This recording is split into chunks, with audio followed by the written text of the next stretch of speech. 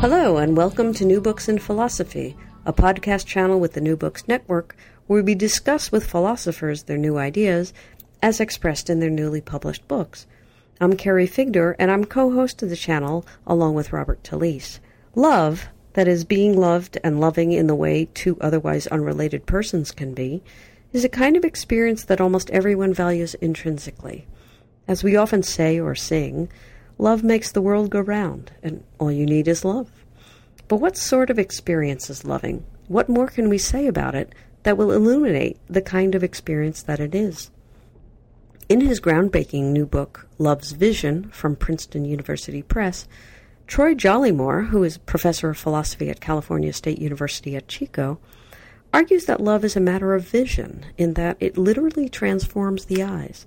It is an emotion that is partly but essentially characterized by the special kind of visual experience that it brings about. This visual experiential view of love makes love a kind of emotion that is partly responsive to reasons and to the claims of morality. On Jollymore's account, we do love for reasons, but because love is responsive to reasons, some puzzles arise. For example, if Brad loves Angelina because she possesses some set of features, then isn't he rationally obligated to love anyone who has those features, and rationally obligated to stop loving Angelina if she loses any or all of those features? And seeing love as a visual experiential phenomenon also raises special epistemic and moral problems. If love's vision makes us blind to the flaws of the beloved, doesn't that violate basic epistemic norms under which we are supposed to track the truth as closely as we can? And if love's vision is a kind of tunnel vision, in which the beloved is the center of our universe, aren't we apt to ignore the legitimate needs of others, to which we should respond given basic ethical norms? Troy responds to these and other puzzles in this intriguing volume, one that is likely to generate a lot of discussion for the way he stakes out a bold new view of the nature of love. So let's bring Troy on the line to explain what Love's Vision is all about. Hello, Troy. Yes, hi. Hi. Welcome to New Books in Philosophy. Thanks. Okay, and thank you for agreeing to be interviewed. So we're talking with Troy Jollymore from Cal State University, Chico, about your new book, Love's Vision, from Princeton University Press. So before we get into the meat of the interview, maybe you can say something about your philosophical background, how you got interested in philosophy, and maybe something also about your background in poetry, because you are a award-winning poet as well as a philosopher. Yeah, I'd be happy to. I think my story about how I got into philosophy is, in broad outline, the same as a lot of stories out there, which is that I was drawn in through a really talented teacher, or in fact, actually in this case, with a couple of teachers. And at the time, this is back when I was an undergraduate, I was an English major, because really the poetry thing preceded the philosophy thing. I had philosophical interest before I really knew what philosophy was, and certainly before I knew that it was a profession or something that you could make a living at.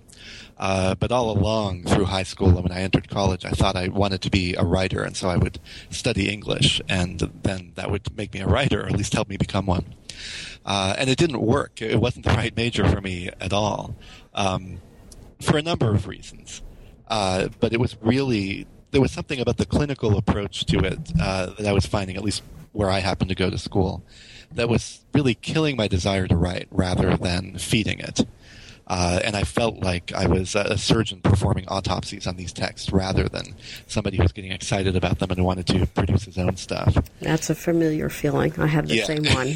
Yes. It's a sad thing, honestly. Yes, but fortunately, I realized in time. And through a stroke of luck, I was dating a girl who was in a philosophy course and kept raving about how great it was.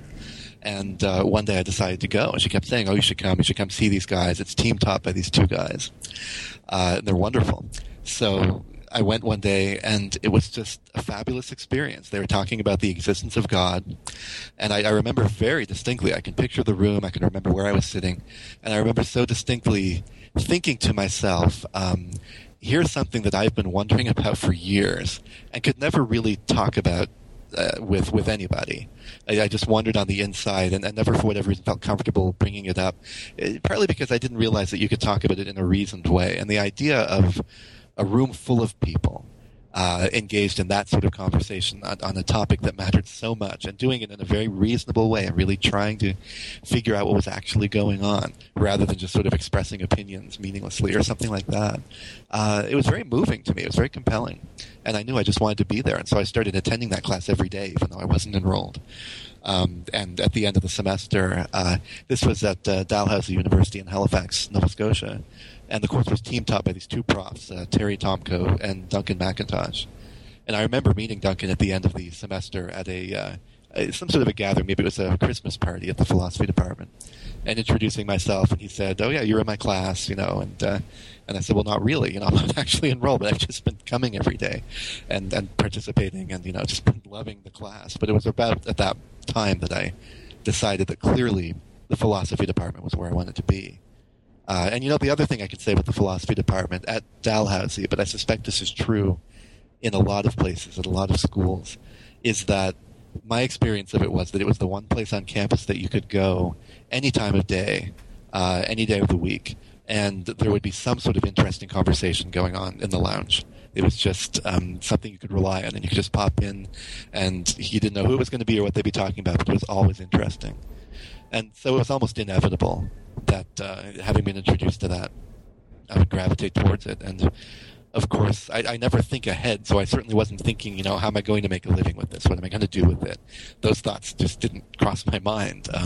I just enjoyed being there so much, and I had this wonderful naive idea that the whole point of college is just to learn and to pursue what interests you, and clearly this was what interested me. So that's the way I went. I never stopped writing poetry through this, but I was doing that now on my own rather than trying to study it, and that worked much better for me. Did you find your interest in philosophy somehow taking away from or enhancing your poetry? If I had to choose either of those, I'd say enhancing. It certainly didn't take away from it, and I've never felt any sort of deep conflict. The deepest sort of conflict I ever would have felt would be a practical one at certain points where I was very busy with a philosophical project and I couldn't sit down and work on my poetry. But that doesn't happen that often, and that's not a very profound conflict. I've always felt like they were two parts of the same larger project, and I'm surprised that more philosophers don't write poetry. Well, maybe they do, and they just don't admit it. Maybe that's it. There may be a lot of hidden poetry by philosophers around. That's quite true. Well, it's the proverbial novel in the drawer, right? Yes, exactly. Yeah. Who knows how many of those there are? So how does this book, Love's Vision, how does this connect with your main philosophical concerns? I've ended up writing a lot, especially in the books that I've done, about personal relationships. I've written some articles on other things, but the books always seem to come back to those. My dissertation was on friendship, and both of these projects started in sort of the same way. My larger projects especially always start with me reading something that somebody has written and thinking that's just wrong, and I have to show it's wrong and show why. And I remember starting my dissertation on the night when I was at a party, and there were some philosophers there, and I was talking to one, and she was telling me about this book that she was reading by the philosopher Shelley Kagan, called The Limits of Morality. And there's a very brief section in that book. It's mostly not about this, but there's a 2 or 3 page section about friendship, where Kagan argues, he's defending essentially a consequentialist view of morality in this book. And he says, well, what about friendship? Isn't there a conflict? And he basically, very briefly, without really giving much argument for it, says, well, no, you don't need to be partial to have friends. And so the consequentialist will be perfectly impartial and yet still have friends. And when this friend of mine summarized that view for me, I thought, well, that can't possibly be what Kagan said, because that can't possibly be right. And it's so obviously false, I thought to myself. And so the next day I went and I got a copy of the book, and sure enough, that's what he said. And I started to think, okay, there's a paper in this and showing why Kagan is wrong. And I started writing about it, and the paper just got bigger and bigger and turned into the dissertation. And at the end of the dissertation, as we often do, I had mixed feelings about it. It had done a lot of what I set out to do, but it didn't do much in terms of presenting a positive view of any sort. It was mostly criticism, not just of Kagan, but of other people too. But it had 6 chapters, and really the first 5 were critiquing other people. And the 6th was the one where I sort of gestured towards a kind of positive account of friendship, but in a very, very minimal way. And so I wasn't satisfied, but I thought, maybe that's all I really have to say about it. And 4 or 5 years went by, during which I was working on other things. And then I started to think, no, I do have more to say about it. And not just friendship, but about love, and actually about loyalty. And when I started the love book, it was intended to be a loyalty book. And the first half of it would be about love and friendship. And then the second half would be about patriotism and nationalism and other forms of loyalty in the political sphere and things like that. And I got a certain distance into it and realized that the love stuff alone it was going to be a whole book, and that it would be better and stronger standing on its own. And by this point I was feeling like, although much remained to be developed and worked out, and I was still making some important mistakes at that point, but I was feeling like at this point I did have basically a positive view to offer, which is what I hadn't had before. So that part in particular I felt quite happy with. Very good. So let's talk for a minute just about what I think of as the basic metaphysics of the view. Love it's an emotion, right? Yeah. But you also talk about love's vision, and you characterize vision. You mean visual experience, and it seems to be a literal sense. It's not a metaphorical sense. So could you explain the relationship between love, the emotion, and love's vision, the visual experience, in virtue of which you sort of explain more about what love is? Yeah, I do take it, and this begins at least with a thought that I take it as pretty common sense and not very radical at all, that love literally does change the way you see the world. The world looks different to you if you're, for instance, looking at a room full of people and one of them is the person that you're in love with, as opposed to looking at a room full of strangers. It's a different experience, even visually. Because you focus on that one person and you pay a kind of attention there. You follow him or her as they move around the room. A small gesture that they perform will mean something to you that it wouldn't mean to a stranger, or that they wouldn't mean if that person were a stranger to you. And my view of perception is extremely holistic, and so it's not as if I think there are these pure visual experiences to which we then add the interpretations at sort of a later stage or something like that. The experience is infused with the interpretation from the beginning. So if you have anything like that sort of view, then you're almost certain to think that love literally changes the way you see the world. And I should know, you use the word characterize, and I think that's really good, because I don't want to say that it defines I wouldn't want to say that the definition of love, and you'll notice I'm very cagey in the book about not offering a definition of love. Right. I don't want to define it in visual terms, because of course that would say that that would imply that blind people couldn't love, and I'd really hate to have a view that was committed to that. So in cases with which I'm most familiar, common cases of sighted people and so on, I take it that visual experiences are very important in terms of how we experience the world and make sense of it. And for whatever reason, the visual experiences are the ones most closely connected with this aspect of love. They're not the only experiences that are. I think other forms of experience are also influenced in this way. But it's most apparent, and it's easiest to write about, and it's clearest, etc. And the metaphor is clearest, I think, when you talk about vision. And so the question that you asked there, or implied at least, is it literal or is it a metaphor, is a very tricky question, because in a sense, I think really for me it's both. It does both. I want to emphasize, and I do at a couple points during the book, that it's not just a metaphor. I do mean it literally. I really do mean that in a quite literal sense, love affects the way you see the world. And yet it is also a metaphor, because in the more general sense of see, which is not merely, strictly speaking, visual, but the way you perceive and understand the world, the way the world makes itself intelligible to you, love also operates on that broader cognitive understanding in much the same way. And that's where vision becomes a very useful metaphor, because the forms of influence that it takes are best described using visual metaphors, things like focus, again, and attention, direction of seeing, being placed in a certain spot. One of the important facts about perception, which makes it so appropriate here as a model for cognition for me, is that perception is always a very particular matter of seeing the world from a certain location. And that location and the conditions of seeing are going to combine with your mental facts about you and your makeup and what you bring to the situation to condition the experience so that no two people are ever going to have just the same experience. And I think that's a very important foundational sort of fact, both for understanding love and also for understanding reason, because there's a great tendency, not only among philosophers either, to think of reason as a very abstract, disembodied experience of the world.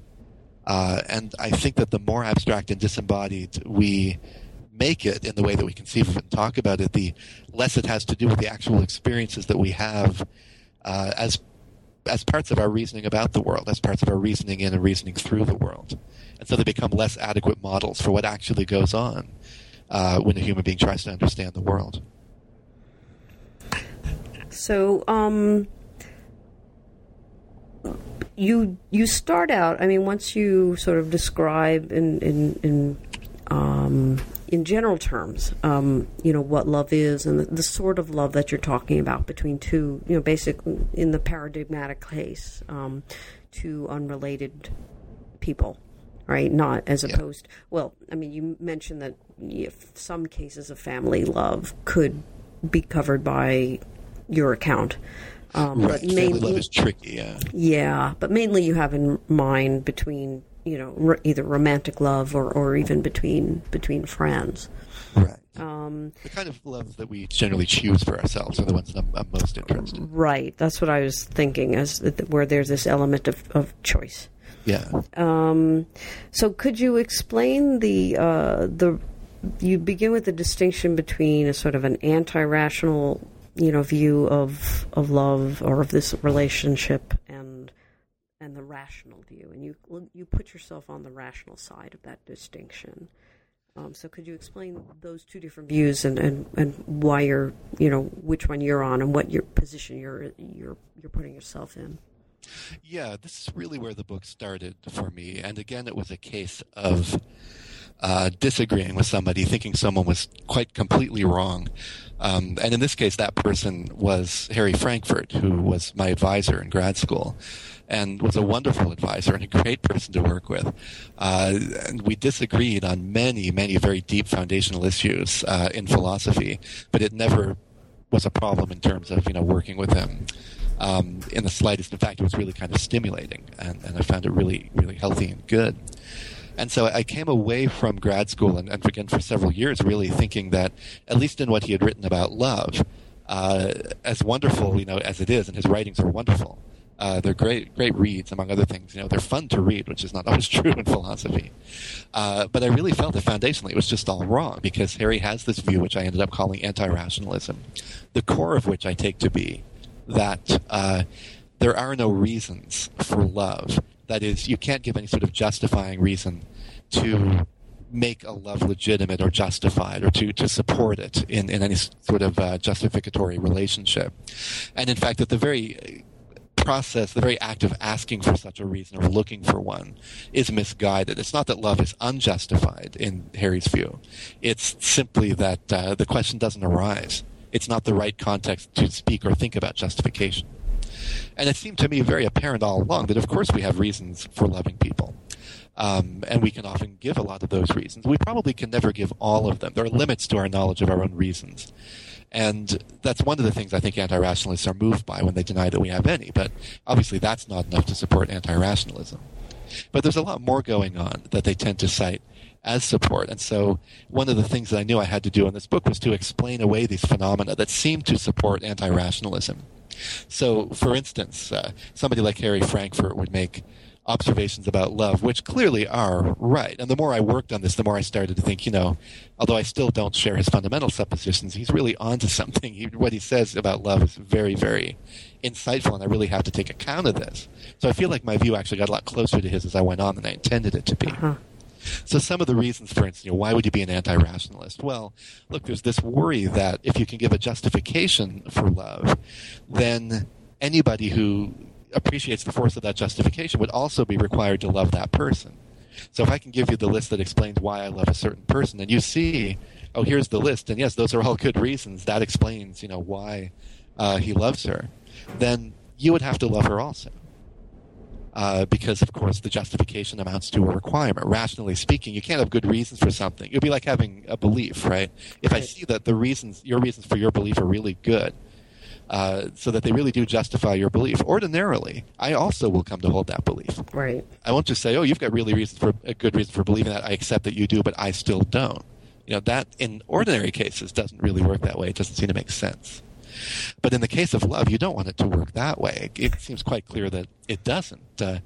I can regard your love for someone as perfectly reasonable and legitimate and not mistaken in any way, not inviting any sort of criticism or hesitation, even or reservation, and yet not feel that myself.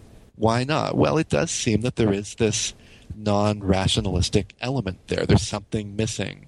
And a natural thought, and it's Harry Frankfurt's thought, is that this thing that is missing has nothing to do with reason whatsoever. Mm-hmm. You need something more. And so therefore what's essential in love is something that's not a matter of reasons at all. And from there, it's a pretty short step to thinking, well, yeah, love just doesn't involve reasons. Love is not just a matter of reasons. So yeah. Sorry. I was just going to say the sort of fear, the anti-rationalist fear that is being responded to here is of what I call in the book a hyper-rationalist position, which would assert things like, if you appreciate my reasons for loving someone, you also have to love her. If I love a certain property in the person that I love and somebody else has that property, then I have to love that person too. I have to love everybody who has those properties, that kind of thing. That's what I call the promiscuity problem in the book. There's the trading up problem, right? Which is, if I love somebody for her properties, somebody else comes along with better properties, I should ditch the first person and start loving the second person. So, either you're supposed to love both, which is the promiscuity, or maybe we're psychologically incapable of loving both, so I have to leave the first one and love the second one, which is the trading up problem. Both of those should not, at the very least, be things that we're rationally required to do. They're things that happen in life. They're real phenomena. But you don't want an account of love that says that, rationally speaking, this is what you have to do. It would be irrational to stay with that first person that you fell in love with. So you just mentioned a couple of the problems that you raised for the rationalist view, but before I sort of go on with that, the part of the view, where you're agreeing with the anti-rationalist, is that it's none of the, whatever set of properties, whatever reasons you might give for loving a particular person, they will never be sufficient, right? To explain why you love that person. There'll always be some extra bit that basically is there to explain why somebody else who recognizes all those properties is not rationally obligated to love that person as well, because presumably they are not queuing in to that extra element. Right. It's never going to be enough to add up to a rational requirement, at any rate.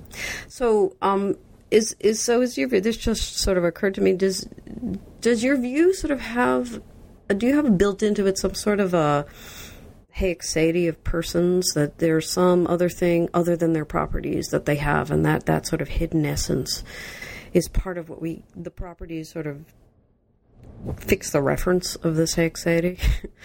Yeah, that's a really interesting question. I think, in a sense, though I have not articulated it to myself in those terms, in a sense I think that I would agree with that.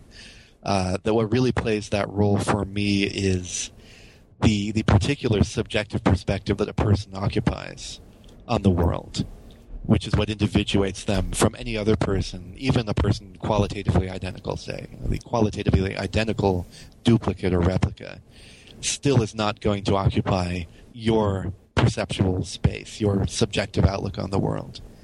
And that seems to me a deep fact about persons. And I think that that's right, that much of this view that I'm trying to grope my way towards sort of builds itself around the importance of that subjectivity, that's what makes persons very metaphysically special.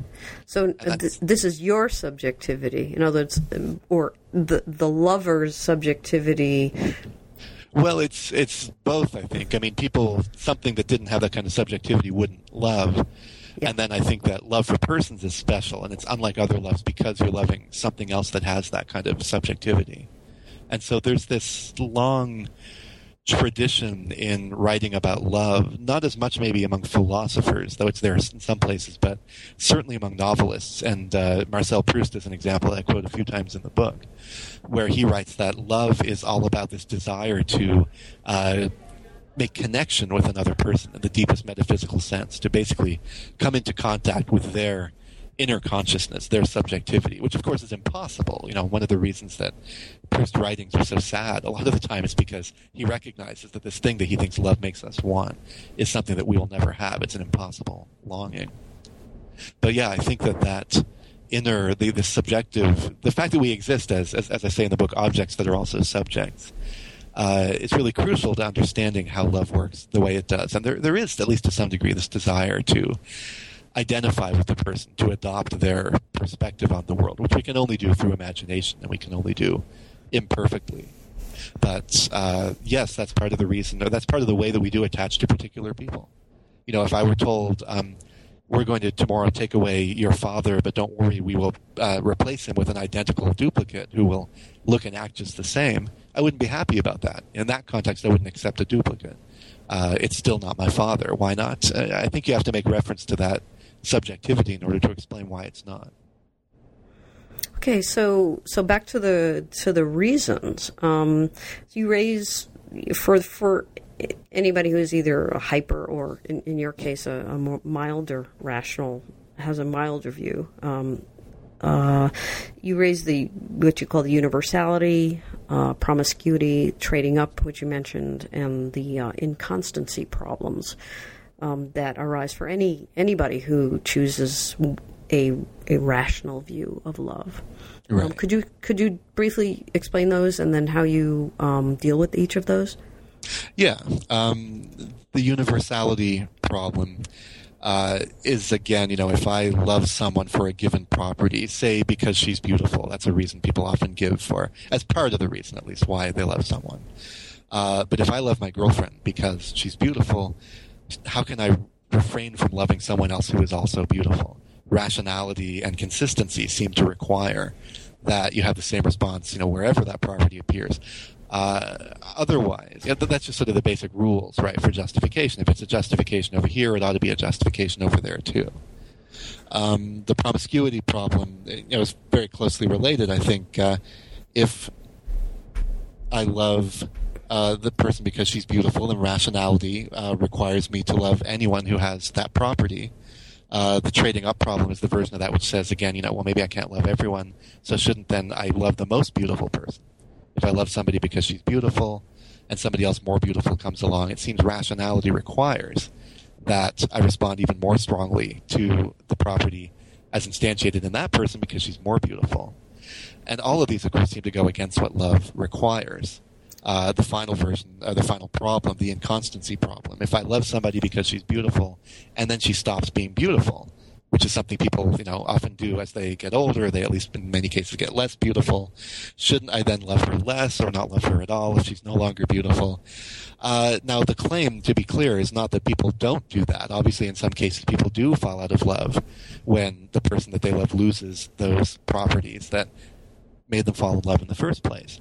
But the worry seems to be that we have a rational requirement here, that if you see reasons as functioning in this context, if you see that there is possible to give a justification for love, then once those properties change, you no longer have that justification. And so rationally speaking, you should stop loving this person. That's the element that seems objectionable, not only to the anti-rationalist, but to me. I agree with them on that. It is objectionable. We shouldn't be rationally required to stop loving somebody because that person loses the properties that we initially fell in love with. Even though it might happen, again, okay, it might happen, we can acknowledge that, it's a separate issue. But rationality shouldn't demand that we do that and criticize us as irrational if we don't do that. So you also raise both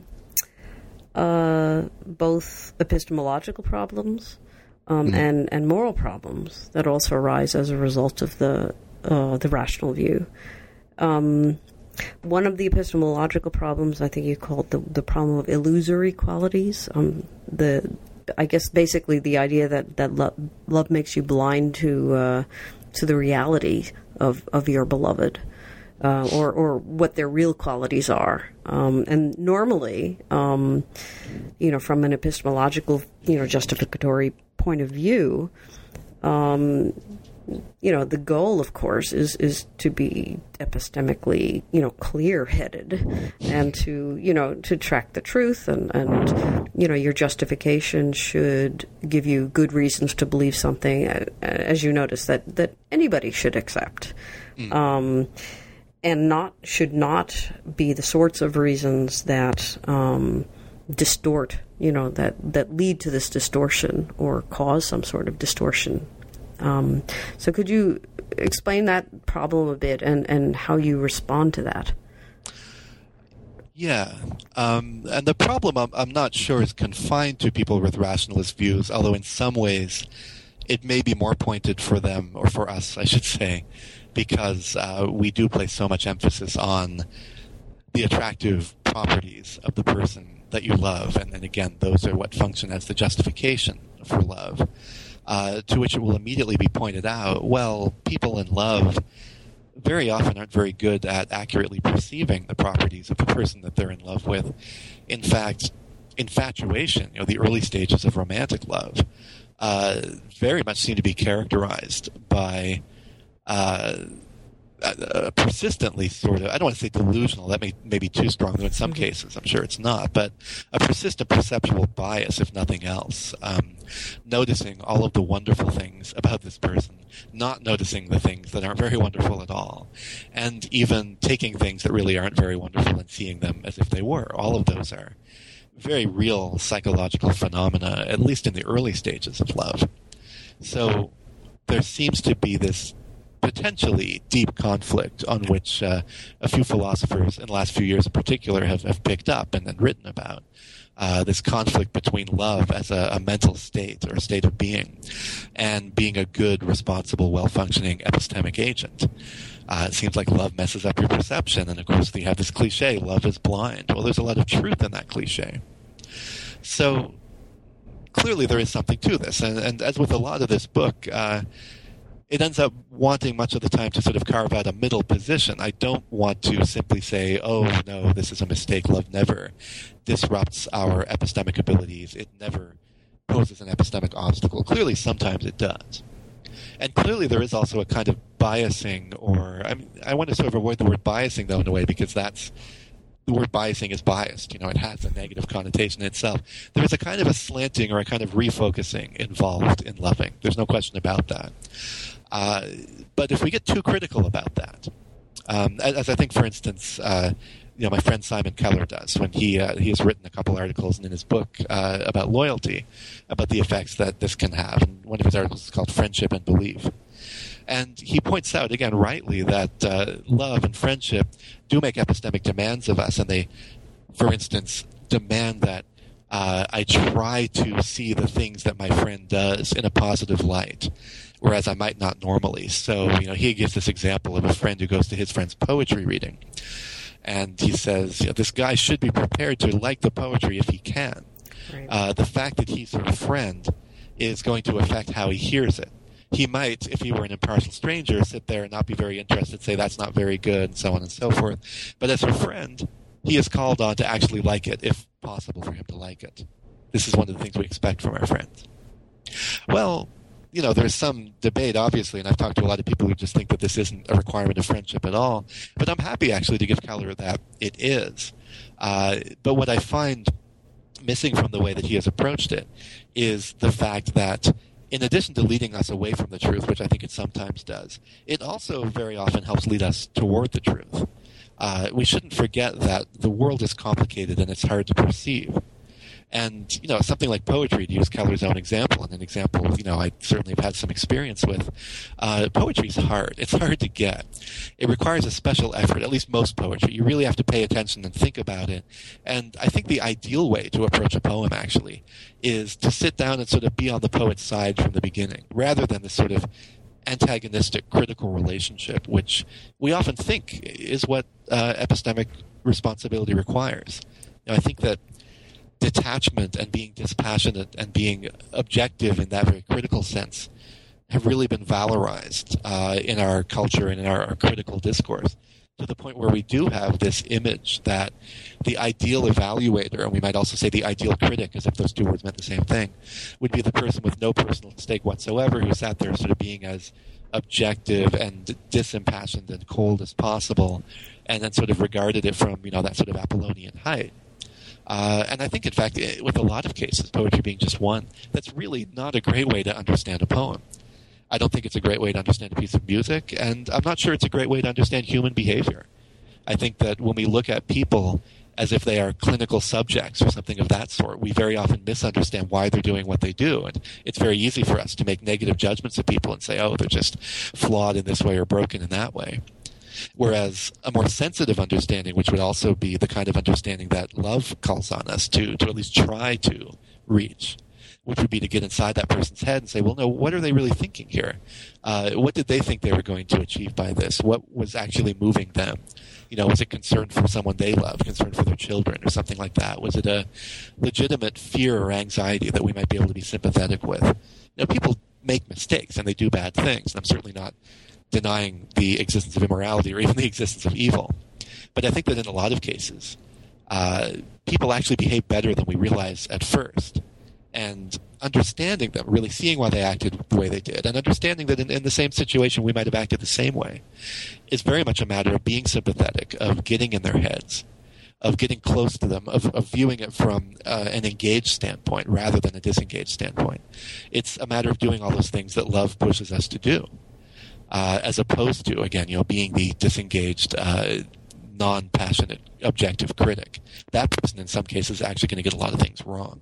Well, let me just, I guess the fear here, if fear's, I'm not sure that's the correct word, but the worry is that, it's one thing to not sort of adopt this sort of completely, objective, separate, unsympathetic, not antipathetic, but just not engaged, to use your word, not engaged relation whenever we're, assessing someone or some act or something like that.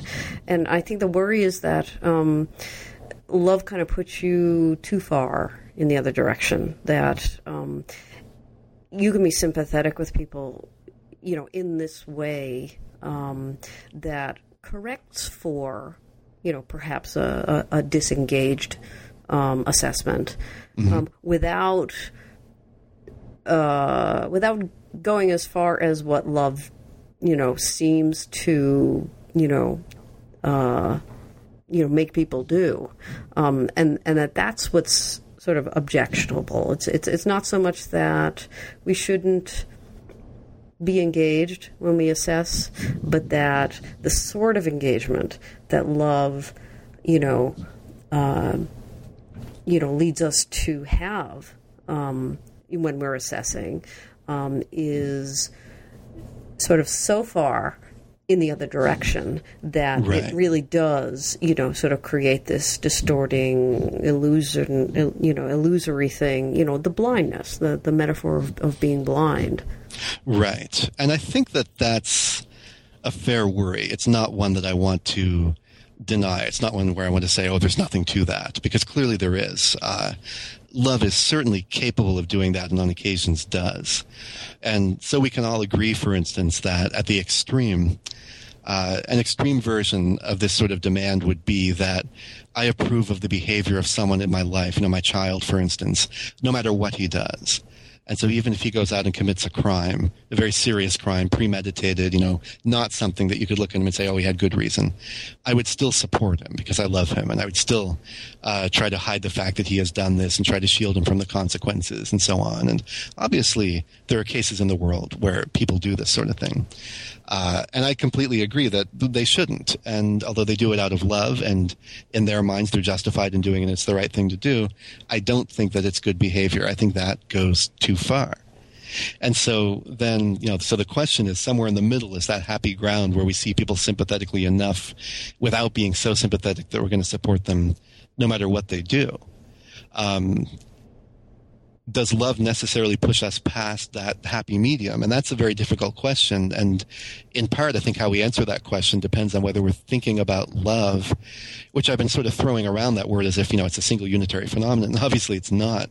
If we're thinking about it more in terms of infatuation, then again, I think, probably it would push us past the happy medium more towards the extreme in a lot of cases. Infatuation does have an often distorting effect on how we see things.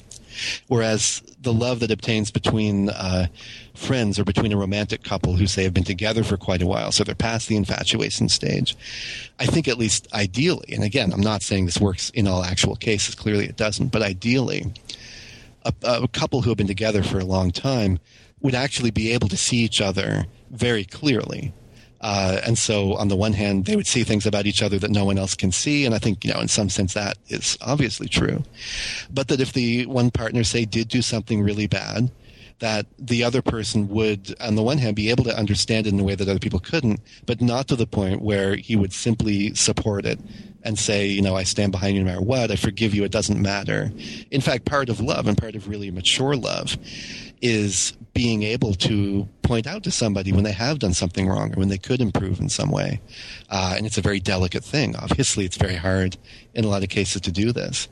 But I think my own view about love is that sometimes that's part of love. That's a requirement of love to be able to. I'm trying to remember the Jane Austen phrase that she uses in Emma, and I can't remember it exactly, but you have that wonderful moment where Emma is corrected by, I'm even blanking on his name, but the guy that she ends up with, who does this, she's very upset about it because she values his opinion of her so much. And yet it's clear that the loving thing to do in this case is also the somewhat harsh and mildly cruel thing to do, which is to say to her, you've behaved badly, you can be better than this. So how about the another epistemological problem was this idea that you're supposed to that love requires you to hold false beliefs in the face of countervailing evidence. It's not just a matter of sort of being sympathetically engaged and assessing somebody from a more sympathetic point of view than we might normally have. But it's also a matter of actively, you might say, not seeking, disconfirming evidence of, that might, who knows, that might shake your love or even destroy it. In other words, it forces you. The worry is it forces you to commit confirmation bias, whereas in the psychological literature, confirmation bias is, we have it, we know it, and here are various ways to overcome it. And it seems like love is saying, no, let's have, the more confirmation bias, the better, right? Yeah, that is at least a somewhat common understanding of love. Though, again, I would want to say that at least taken that far, is a misunderstanding. That infatuation, again, certainly pushes us in that direction. The more confirmation bias, the better, as you put it. But surely that goes too far. And I think it always goes too far as well.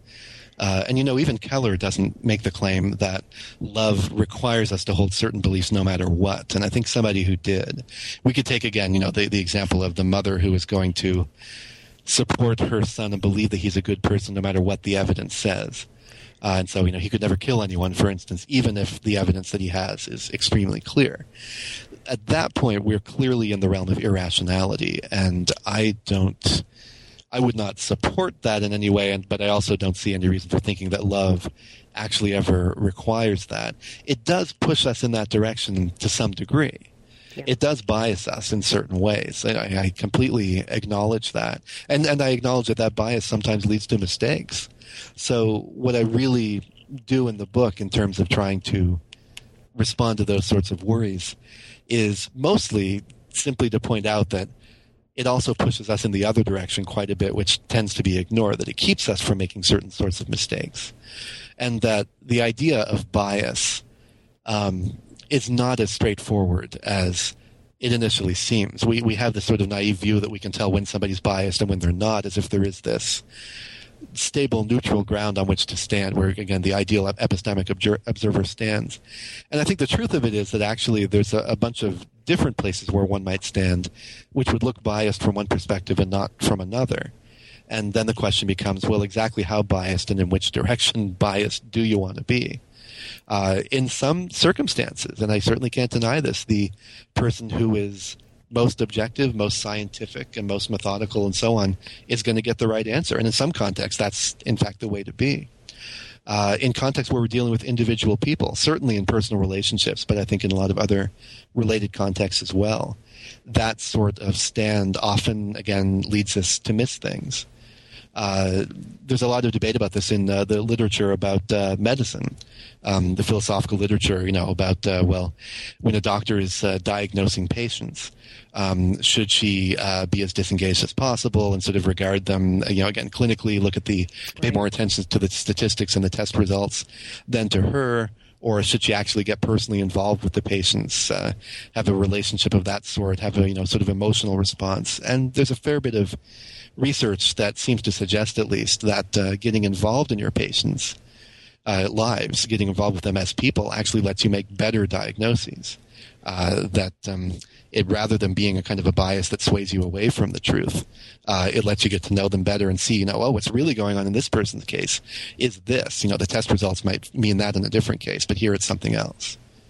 Now, of course, there's costs to that, obviously, right? And for a doctor, for instance, one of the costs is getting personally involved in the lives of your patients. Can be emotionally, incredibly wearing. So it's not an easy thing to do, which is one of the reasons why love tends to be limited to a small number of people. We don't have the energy or the resources to love everybody.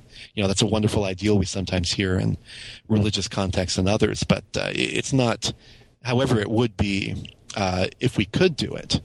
And it may also be that it wouldn't be actually as good as we imagine for reasons that are hard to imagine. It's not an option. Anyway, obviously, it's well beyond anything that we could achieve as flawed, limited human beings.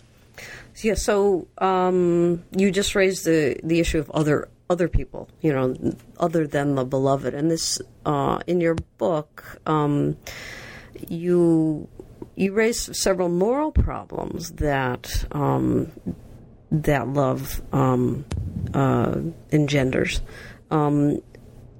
Typically, it narrows our focus to one person, right? I mean, and part of that is probably just a resource, phenomenon that you can't love, at least not in this sense, more than, a few people.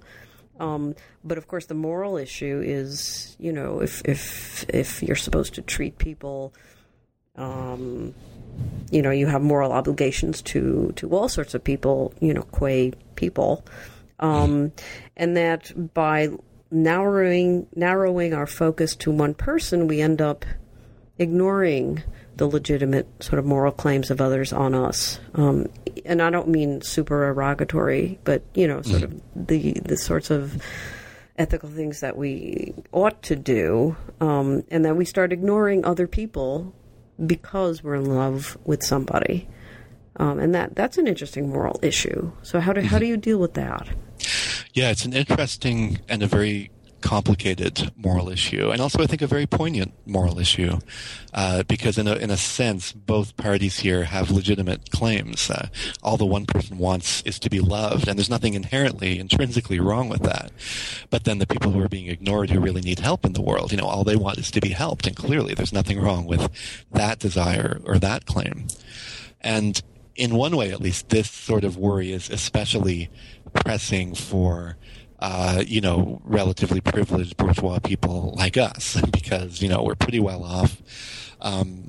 Speak for yourself. Well, in relative, you notice I had the word relatively in there. So, but compared to a lot of people in the world, I know yes, that's what true. you're saying. That's very true. We could think about what John Stuart Mill said in this connection as maybe a way of making this point in writing about personal relations and whether utilitarianism forbade those. He said, well, it's really a good strategy for making sure that people get taken care of, to allow people to have personal relationships, and then they'll take good care of each other. And there's certainly something understandable about that in principle, but the problem with, again, people like us using that strategy to justify our personal relationships is that chances are I'm going to go out there and find somebody else who's pretty much like me, who's already doing reasonably well in life and doesn't really need to be taken care of. I'm not most likely going to fall in love with somebody who is starving or literally homeless or something like that, and certainly not, the people who on average need the most help are not even located geographically all that close to us. Those aren't the people I'm going to be forming close friendships with. They're not the people I'm going to be falling in love with. So clearly this very real tendency that love has to make us stop thinking about other people can have terrible effects. And I think that that's entirely true. And I don't want to deny that. So I guess in the book I say a couple of things about it. And there's also something else I've been thinking about really since the book has been completed, which I don't really emphasize in the book, but now sort of wish I had, which is that part of the best way to respond to that, I think, would be not by changing our tendency to love individuals. Some people do that, and I think, maybe we should come back to that. But for most of us, we're not going to do that, and I'm not sure that morality exactly demands that we do that, but we do often have very unrealistic and in some ways unsustainable beliefs about how to express love and how to show somebody that they're loved, so that if we are somewhat materialistic inhabitants of this materialistic society that surrounds us, we think that we can show love by buying jewelry and things like that, right? Giving them an expensive diamond ring, or going on an expensive vacation with them. Spending a lot of money sort of shows that you love somebody, and that probably is the place to start, at least if we really want to combat this tendency that love has.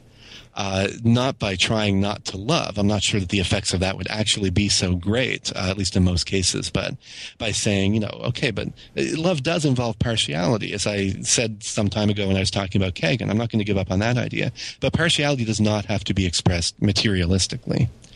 And we can make some pretty big contributions to the well-being of really poorly off, needy people in the world, at some material cost to us, but without giving up the ability to have friendships and close romantic love relationships and all that. I don't think those are incompatible.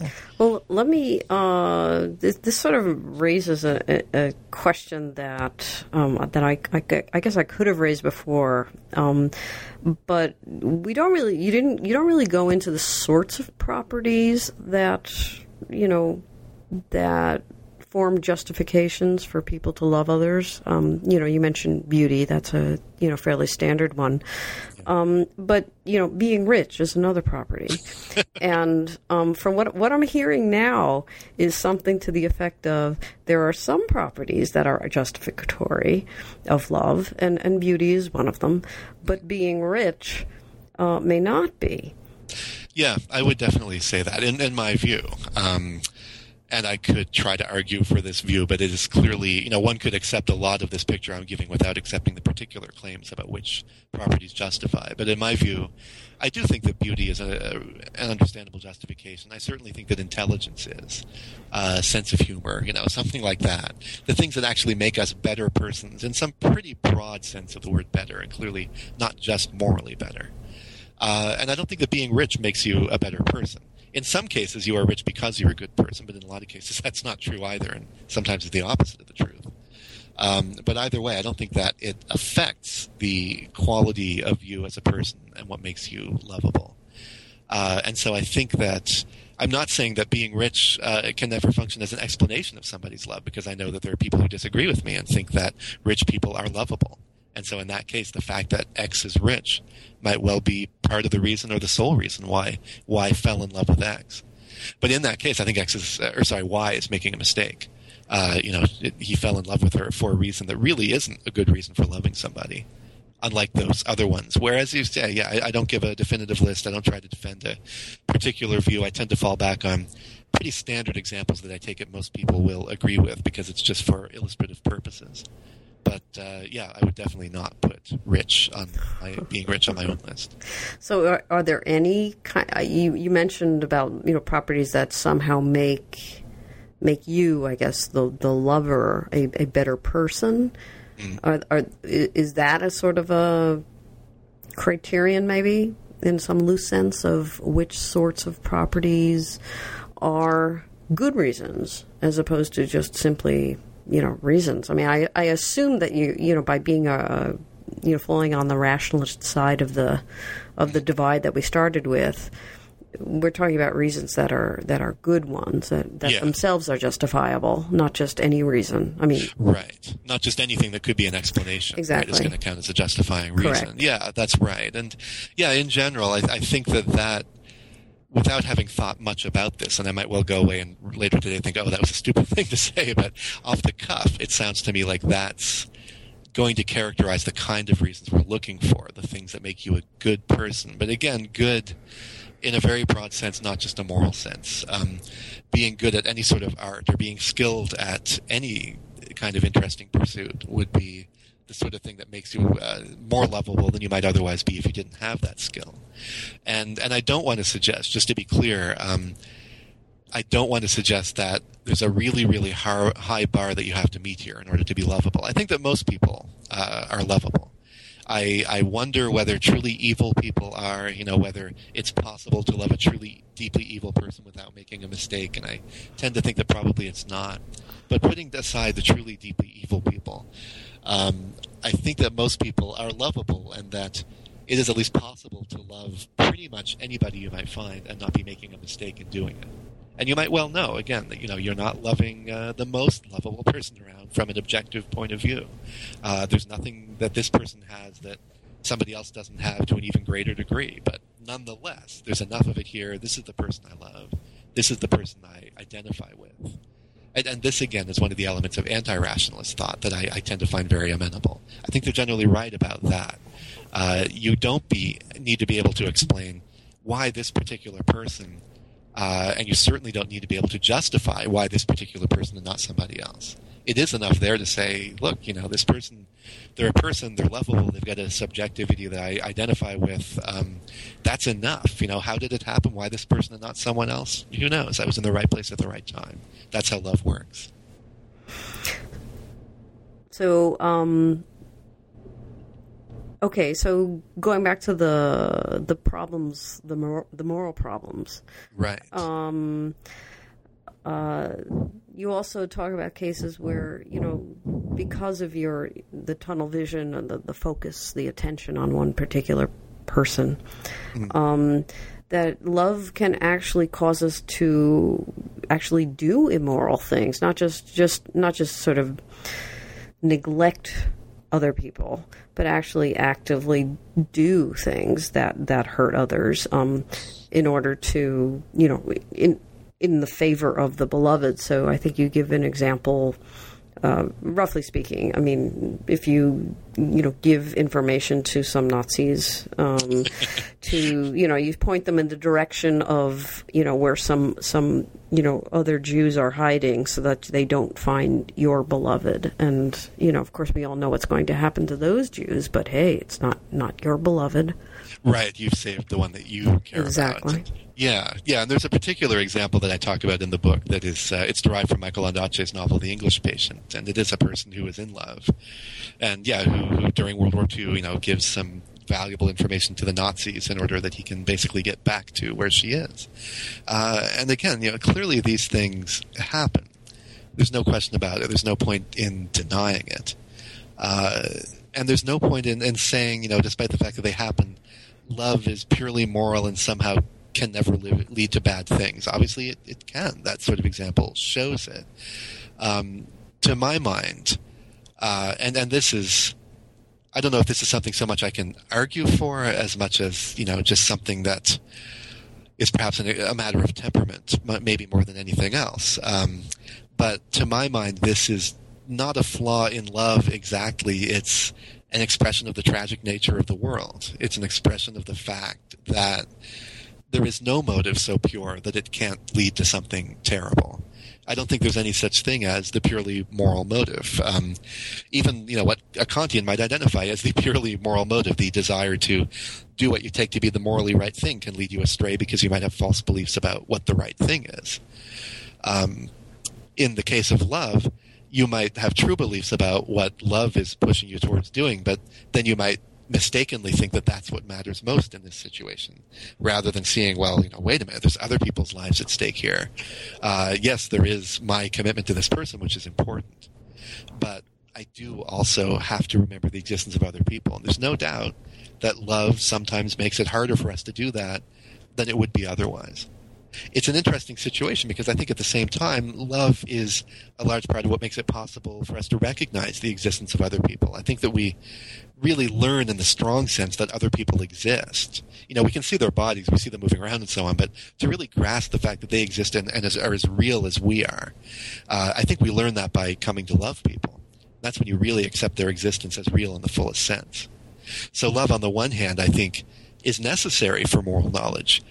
We wouldn't understand people nearly as well as we do if it weren't for the fact that we loved some of them.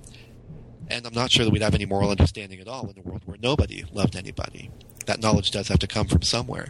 But at the same time, that very same emotion that does help us get that knowledge, and that also does often lead us to behave better than we would otherwise, and be larger people than we could be, and to go to great lengths for the sake of somebody else, and make sacrifices, and grow as individuals, and so on. It does all those good things too, but it does also sometimes do terrible things. In that, I think love is like any other emotion and like any other thing. Like I said, I strongly, deeply believes that it's a tragic world, and there's no such thing as a morally pure motive that can't lead to bad outcomes. Well, on that note, I think we have time for one short question, maybe, which is, I guess, what are your next projects? I mean, are you planning some sort of a follow-up on this book, or are you, going off in another direction entirely? I think the next thing, there's two answers to that question. One is that I actually just finished a very short book, which, the Routledge series, Thinking in Action. I did it's this wonderful little series where, philosophers write books not intended just for philosophers. And they pick some interesting topic and they write a short book about it. So I just did one about loyalty. So it was nice because, in a way, I got to go back to that larger loyalty project I was thinking about before and actually get to write a version of that book. And it followed very naturally from the love stuff. And I'm happy with how it came out. And that one I just finished a couple weeks ago. And so the question of the next project, I'm still a little bit not sure yet. I'm still deciding, but I've been wanting for a long time to write something about metaphor. And this connects with my work as a poet, because I think that metaphor is obviously important for poetry, but also just as obviously perhaps very important for philosophy and for making sense of the world. And I suppose that it also connects with the thinking about cognition and perception and so on in Love's Vision. So it's, in one way, on the surface it may look like it's a radical change of direction and going into philosophy of language or something like that. But actually I think it's a natural extension of the things that I've been thinking about for quite a while now. Oh, very good. So, we've been talking with Troy Jollymore from California State University, Chico, about his new book, Love's Vision, from Princeton University Press. Thanks, Troy, for joining us today. Yeah, thanks for having me. I really enjoyed it. Okay, thank you. Bye. You've just been listening to an interview with Troy Jollymore, professor of philosophy at Cal State University at Chico, talking about his new book, Love's Vision, from Princeton University Press. I'm Carrie Figdor. This is New Books in Philosophy. I hope you enjoyed our broadcast, and thank you for listening.